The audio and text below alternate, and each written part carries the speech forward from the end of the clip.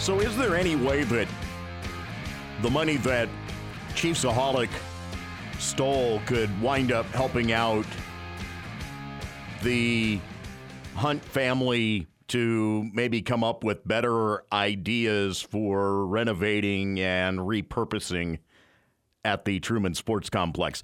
There's the open question of the day right there. How about that? That is, yeah. Either that or maybe it goes to the citizens of Jackson County to help pay for it. Maybe that's what it is. He's just Robin Hooding to help the stadium get Yeah, that's it. That's all he was doing. Hi, it's Coverdale. It's Burke. Mitch is headed over to Manhattan High for hoops action as the Indians tonight take on Wichita South in the 6A Substate. Last night, the Manhattan girls with a win advanced to play Liberal on Friday night in Liberal.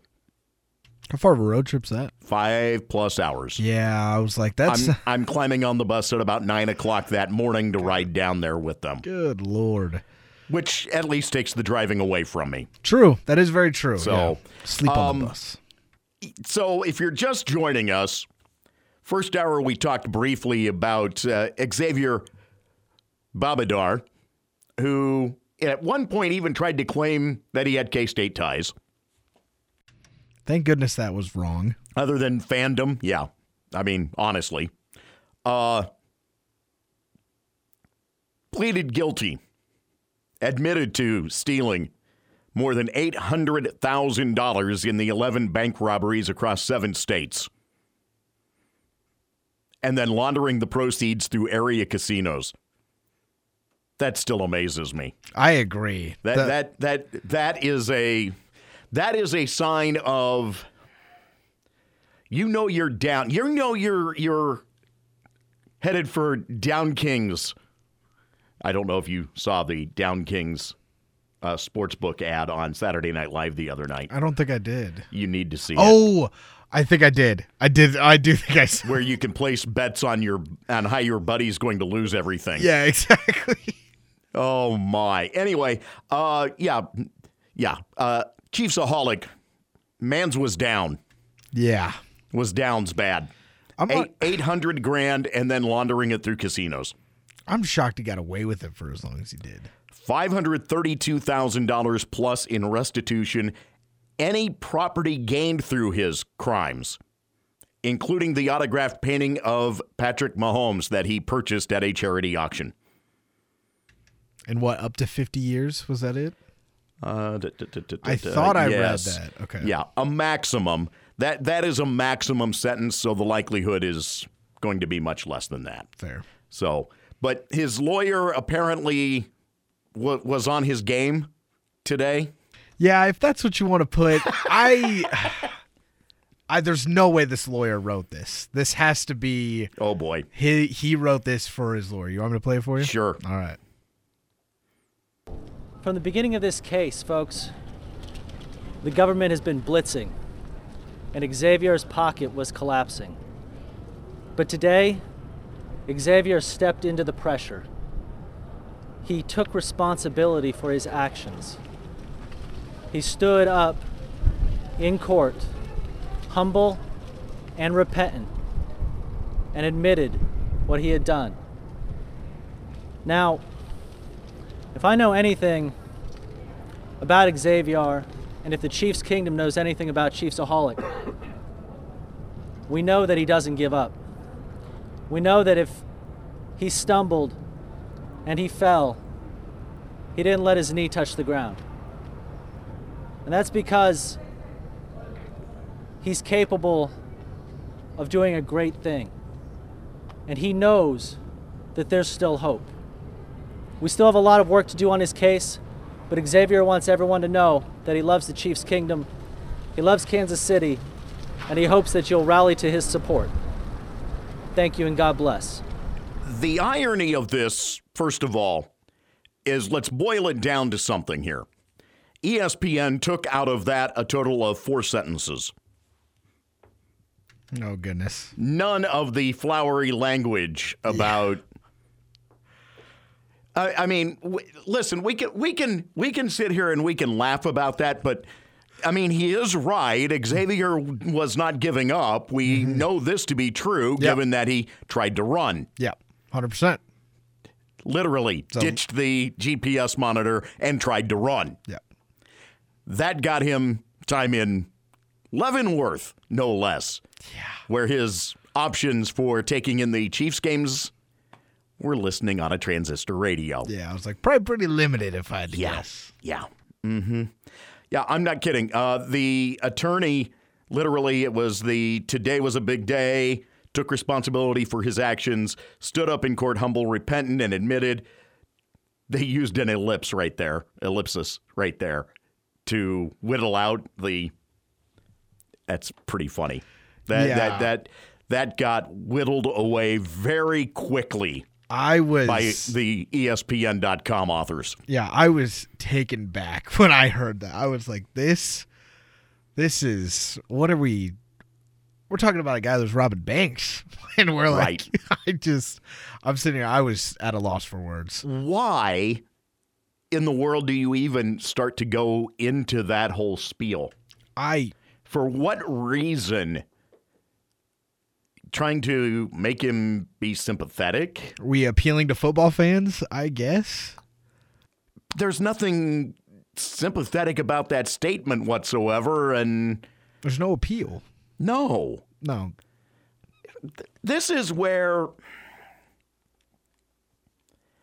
I get where the superfan concept around the NFL has, gained attention and gained some renown and all of that. Okay. But Barrel Man out in the South Stands at Mile High Stadium never robbed a bank. No, I don't think any of them did. No other. It has nothing to do with what we're here to talk about. Is the bottom line. The Chiefs have wound up with the oddest of the odd super fans in the last decade. Everything comes at a price, I guess. You have the bank robber dressed as a wolf.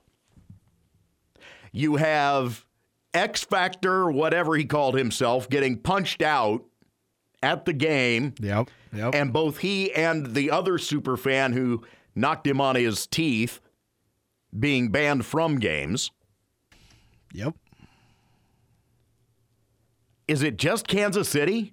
I guess maybe it's just the super fans that are crazy. The rest of us are normal. Because you go to remember back when you go out to an Oakland game, the super fans were kind of the tame ones. Everybody else was causing trouble. Right. Yeah. The Black Hole, while entertaining, they were also good fans. They were great fans. Those are the guys I want sitting in the end zones. Right. I don't want these suites. I want those guys in the end zone.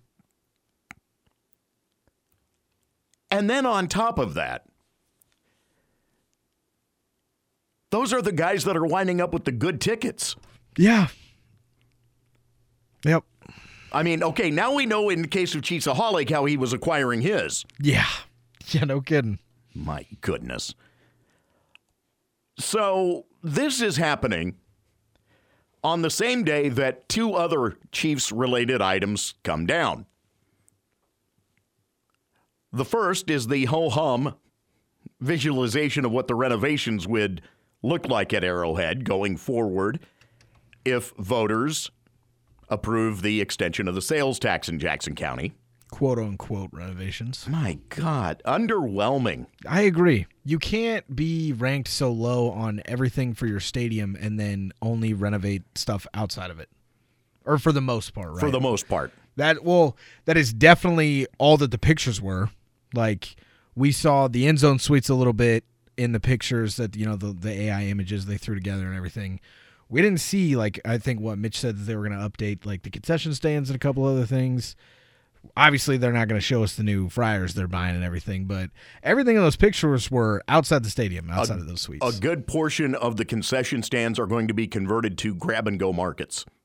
I've seen teams starting to do this. Mm-hmm. Well, I think it's cool. And in fact, the last events that I've been to in Kansas City, Royals game, the Janet Jackson concert, both at T-Mobile you had grab-and-go, and at Kauffman Stadium, you had it where it was grab and go, which I found interesting given the amount of alcohol that was flowing through the grab and go.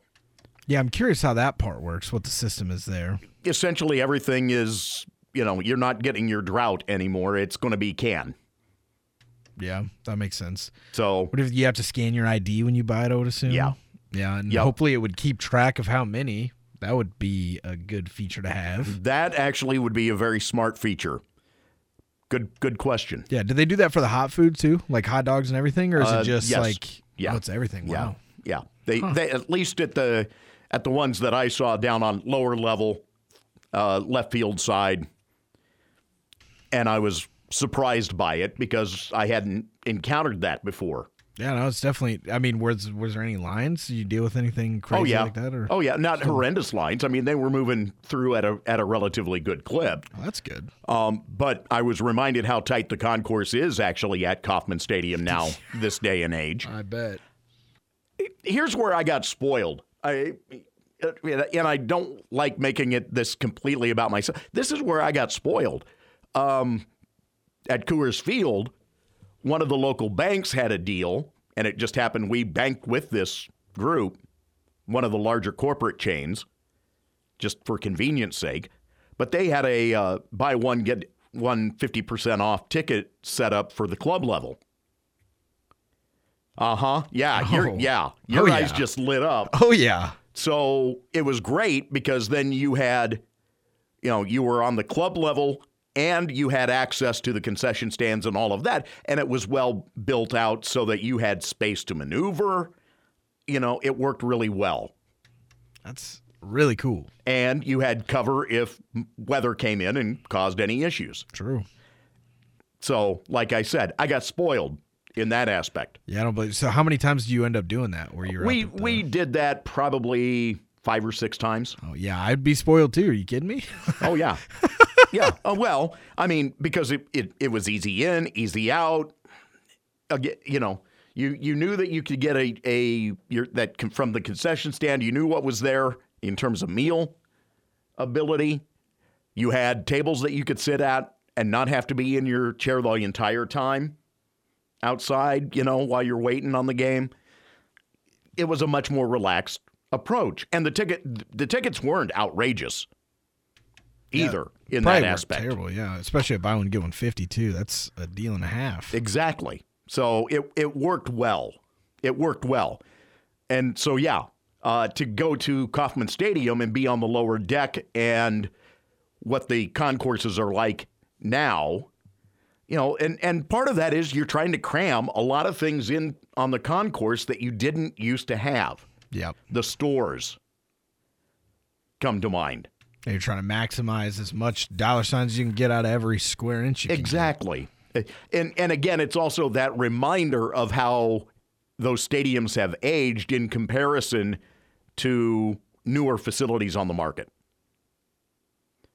I mean, Coors Field was 1995. I happened to see a game there that first year. But that was part of the craze that brought us, as we talked about a little last week, brought Camden Yards online. Yep. And those stadiums have tended to hold better. And again, it's not a dramatic knock on what Kauffman Stadium is, but they've held up better because a lot of the accoutrements that we expect at these games now can be managed with the space that those stadiums were designed with. Yeah, you're not trying to jam everything after the fact. 20 years after the construction of Kauffman Stadium. Yeah. And again, difference in era. Just a complete difference in one era of how we view those things. But now there's so much that's expected when we go to the games. And what the Chiefs were out with today is, again, as I said last hour, it almost feels like it was all an afterthought. Yeah, the second you said that, I was like, man, that is a really, because you deal with that a lot in life, and I immediately, of course, my head goes to wrestling. Like, we have this grandeur scheme planned, and you have everything mapped out, and you're like, this is what the next 6 months, 8 months, all these things look like. And then 2 minutes before game time, a week or two before game time, all of a sudden, injury happens. The Royals are moving out. They're bailing to downtown. And now you're like, all right, well, everything we've worked on, we have to scrap because it all had blue stuff in it. Now we have to make this all red. We have to figure out They're like, just throw some extra parking lots in there. We'll do something outside to fill up some of the space. Yeah, I do agree with you because it doesn't look like it's great, but it just doesn't make sense why they would announce it then. Like maybe just to get it on track for the voting here and there. But personally, it's one of those things where you got to get this thing right. You can't send this bill in 4 times over with different renovations, hoping that each one, like, you got to get an idea together that you are confident in and that you think the fans are going to be happy with, and you put that to the vote, not your throwaway plan that you had to jam in because the Royals wanted to leave and go downtown. One of the things that is rather striking, and ESPN right now on SportsCenter is doing a literal report on the NFLPA's report cards of the franchises. Mm-hmm.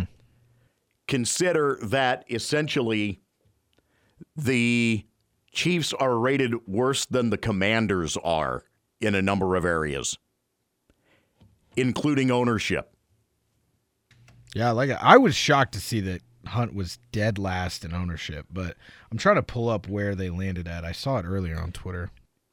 32nd in ownership, first in head coach. Training staff, 32nd. Yep. Training room, 31st. Locker room, 28th. Oh, by the way, a little tidbit about the locker room. They were due to have renovations, but guess what happened? What's that? Playing as deep into the season as they did with the postseason, it would have compressed the construction time frame for renovations of the locker room to a point that they couldn't do the renovations. That's insane. Well, it's home to lose every once in a while. Well, you can't be mad at us about that. Clark Hunt's sitting there like, hey, man, if you guys would just go home in the wild card every once in a while, maybe we get your locker rooms fixed. One of the things that I actually am surprised about in looking at this report card for the Chiefs, and again, this is from the Players Association, and I was really surprised to see how low other franchises scored in this area as well. Treatment of families. Consider this for a moment. 32 teams, and this is based on player survey. 32 teams. The Chiefs for treatment of families got a D+ on the report card. That was still good for 18th. That means there are 14 other franchises with worse treatment of families than a team that scored a D+ on the report card. That's not a good thing for the NFL. No. In any way, shape, or form. I did find it rather interesting that in terms of some of the woes that the Chiefs struggle through, right there with them, the Patriots. Yep. Treatment of families, F-. And still, that's not the worst. That was 30th. That's insane. So there's 3 teams at F-, just the worst grade number-wise? Ownership, the Kraft family got a D+. Team travel got a D. Training room was a C. Locker room, a C. That's the Patriots. Oh, okay. I was like, I'm sitting here looking at Kansas City. I'm like, we're looking at 2 different things. Okay, here. hey, Chiefs team travel, D. You want to know where they're the happiest? Head coach. No, I mean, you know what franchises that the franchise that the players were the happiest? In what, in travel? In all of it. All of it. Let me take a stab. Hold on. You're going to be surprised. I'm guessing it's a middle of the pack team. That's what I'm going to guess. No, actually, they had a lot of success this year. They had a lot of success. Houston. I don't know. No. Just a guess. The Dolphins. Really? Ownership first. Everything was an A or above. An A- or above, I should say. They rated no less than 8th in any category. Head coach was 8th. Travel, A. Stephen Ross has done a job with that franchise. Players are happy with that franchise. I think the only other team that comes close to like how consistent Miami was Minnesota. Yes. The Wilf family there, yes. Yeah, they got a B and a B plus in training staff and food and cafeteria. Other than that, they are sitting at A's and A minuses across the board. And if you are one of the veteran ownership groups in the league, you're really going to find yourself maybe rethinking some of what you do, because these report cards were rather harsh. The Steelers ownership, the Rooney family got an F. Team travel got a D. Treatment of families was an F minus. Man. Hard graders, those players. Yeah, I think they are. And I think I think it might also just be like, I mean, traditional isn't always best. It is a lot of the times. It's definitely the most safest most of the times. But things have to evolve. And I do think that the NFL has some of those issues rooted into their owners as well, where longstanding issues that could be fixed with the snap of a finger aren't fixed because, I just would not have put the Steelers, the Chiefs, or the long-term franchises. I mean, I expect the Arizona Cardinals to get an F in ownership. I mean, that's a given. Makes sense. I mean, that's been that way since the 30s. The fact that the Carolina Panthers aren't dead last on that is shocking to me. You know, so to me, the fact, though, that those traditional ownership groups are scoring so low really surprised me, because you would expect that they were the ownership groups that understood it the best.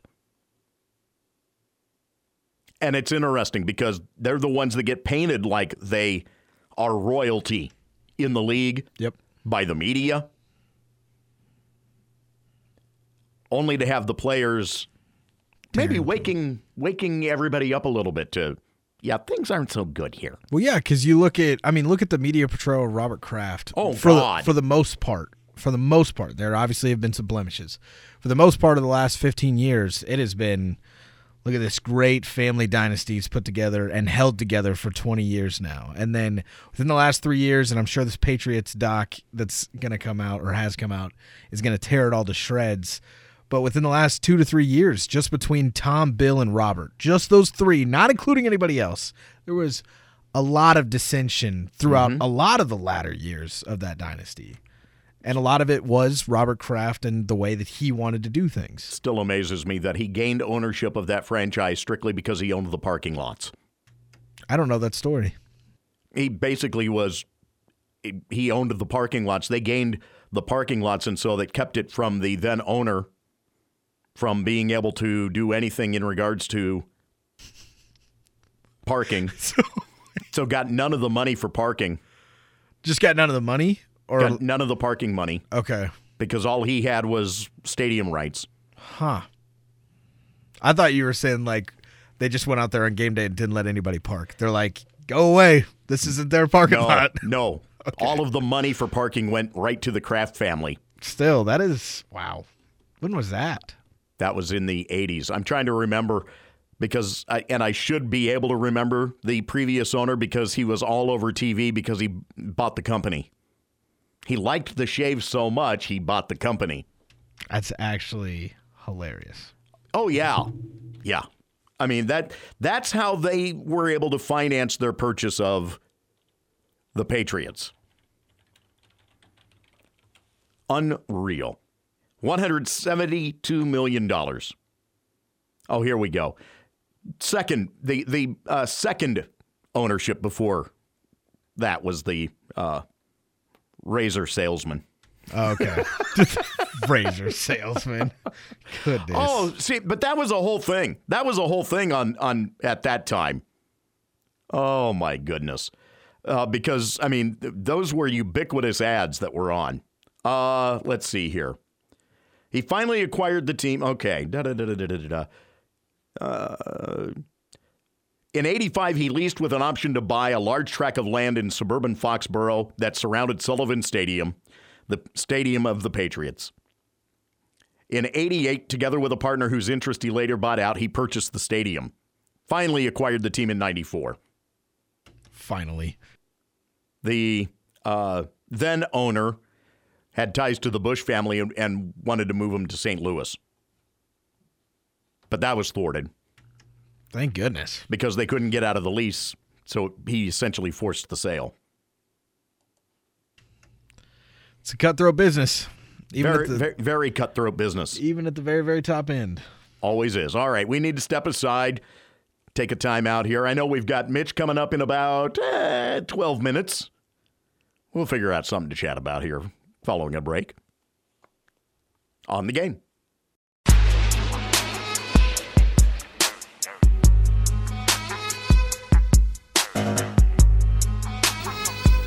Hello, I'm Victor Kayam. I used to be a dedicated wet shaver till my wife bought me this Remington M3 electric shaver. They said it's 2 incredibly thin, flexible microscreens and 120 cutting edges would shave as close as a blade, or they'd give her her money back. I was delighted and impressed. So impressed, I bought the company. You couldn't avoid the ads back then. It doesn't sound like you could. That one sounds like it sticks in your head for a while. I liked it so much. Well, and it was his catchphrase. So that was the Patriots owner, too, before Kraft. He said, I like it so much I bought it. I bought the company. I bought the company and then I bought the team. Oh man. That was, yeah. Anyway. Oh, they still actually do make stuff. Imagine that. Because you sure as hell don't hear about him anymore. You talking about Gillette? Yeah. Remington. Oh, Remington. Okay. Yeah. I was like, I hear about Gillette all the time. Yeah, no, this is the irony of the fact that it's Gillette Stadium. Oh, I see what you're saying. On top of everything else. Yes, because Remington. Yeah, anyway. So there's your delve into NFL history. NFL ownership. Commercial history. Commercial history, yeah. Oh, the days of Alcoa, moments of the game ads. Now you're just tossing stuff over my head. IBM, you make the call. Okay. I know that one. Ads, okay, yeah. I know those 3 letters. Mm-hmm. I'm old enough for that. Okay, yeah. Always at the 2-minute warning, Alcoa had an ad. Fantastic Finishes ad. That was pretty slick. That is very good placement. But it was always the 2-minute warning of the late game in the afternoon. That's sick. It's very good ad placement. Yeah. Yep. So there were a lot of afternoons on NBC with an AFC West game. Anyway. I'm sure of it. Man, I'm sounding old. Who cares? Well, we talked about the Chiefs this whole time. We haven't talked about pending free agent situations, the tag being played. Yeah. You want to dive into it for a sec? Yeah, well, we mentioned it a little today, and primarily in sports today, because Veach mentioned yesterday at the Combine the work that is being done. They would like to be able to maintain both Chris Jones and L'Jarius Sneed, but now they're giving Sneed permission to seek a trade? Yeah, that doesn't add up very well. No. And MVS is apparently out the door. I think that's the right move. I like MVS. I would not be surprised to see him land back in Kansas City as long as there's no bad blood, but $12 million for what they gave him this year was just too much money. Well, but again, that was also because they were left paying what the Jets had paid him. That was still basically tied to that contract, wasn't it? Are you thinking of Hardman or Scanling? Oh, you're right. Yeah, with Scanling, they signed him out of free agency. I thought it was a 3-year, $36 million deal from what I remember, or close to it. And it shouldn't have been a terrible deal, but he didn't produce the way they wanted him to this year. You're right. And if the goal is to keep Chris Jones and L'Jarius Sneed, boy, they'll restructure Harrison Butker's contract if they want to make it happen. Well, and this goes back even to last week or a couple weeks back with the move to bring in punt guard Matt Ariza. Because of the fact that Townsend is a free agent. Well, there's your cheap option right there. You don't have to make any move in terms of a contract for him. Yeah. You instead have a, low-grade pay as opposed to paying a free agent punter. I'm not a huge fan. I'm sitting here saying I'm not a huge fan of letting your punter walk, but that sounds ridiculous, but more so the lines of if your real goal is to keep those 3 guys, or keep those 2 guys on defense, I think you're picking at pennies before you get to the dollar bills, if you get what I'm saying. Like, maybe restructure Patty, do some other things. The $3 million that you were going to spend on Tommy Townsend, I don't think is affecting the bottom dollar of Chris Jones or L'Jarius Sneed. Now, if you have some other big things fall in line and you need that change to make it happen, okay, I understand where we're going here. And I get it. It's just he's the guy that had the contract expire. Right. Obviously, they're gonna do it where they can. You pull the money every little way that you can. True. It's $3 million that they don't have to restructure from somebody else at that point. Exactly. Yeah. And the cap hit being what the cap hit is going to be, and that's even with the increase in terms of the salary cap league-wide. You're still going to have to deal with these numbers. And to try to be able to do it with players the caliber of Chris Jones and L'Jarius Sneed both being contract eligible. As I say, this is a salary cap league. This is what happens when you get to feeling like you have a dynasty. Yeah, you come back down to earth a little bit every once in a while. Just a touch, yeah. That's how it works. That's the ebbs and flows of all of this. That said, you know what's not a salary cap league? What's that? High school basketball. Definitely not 6A. Yep. Right?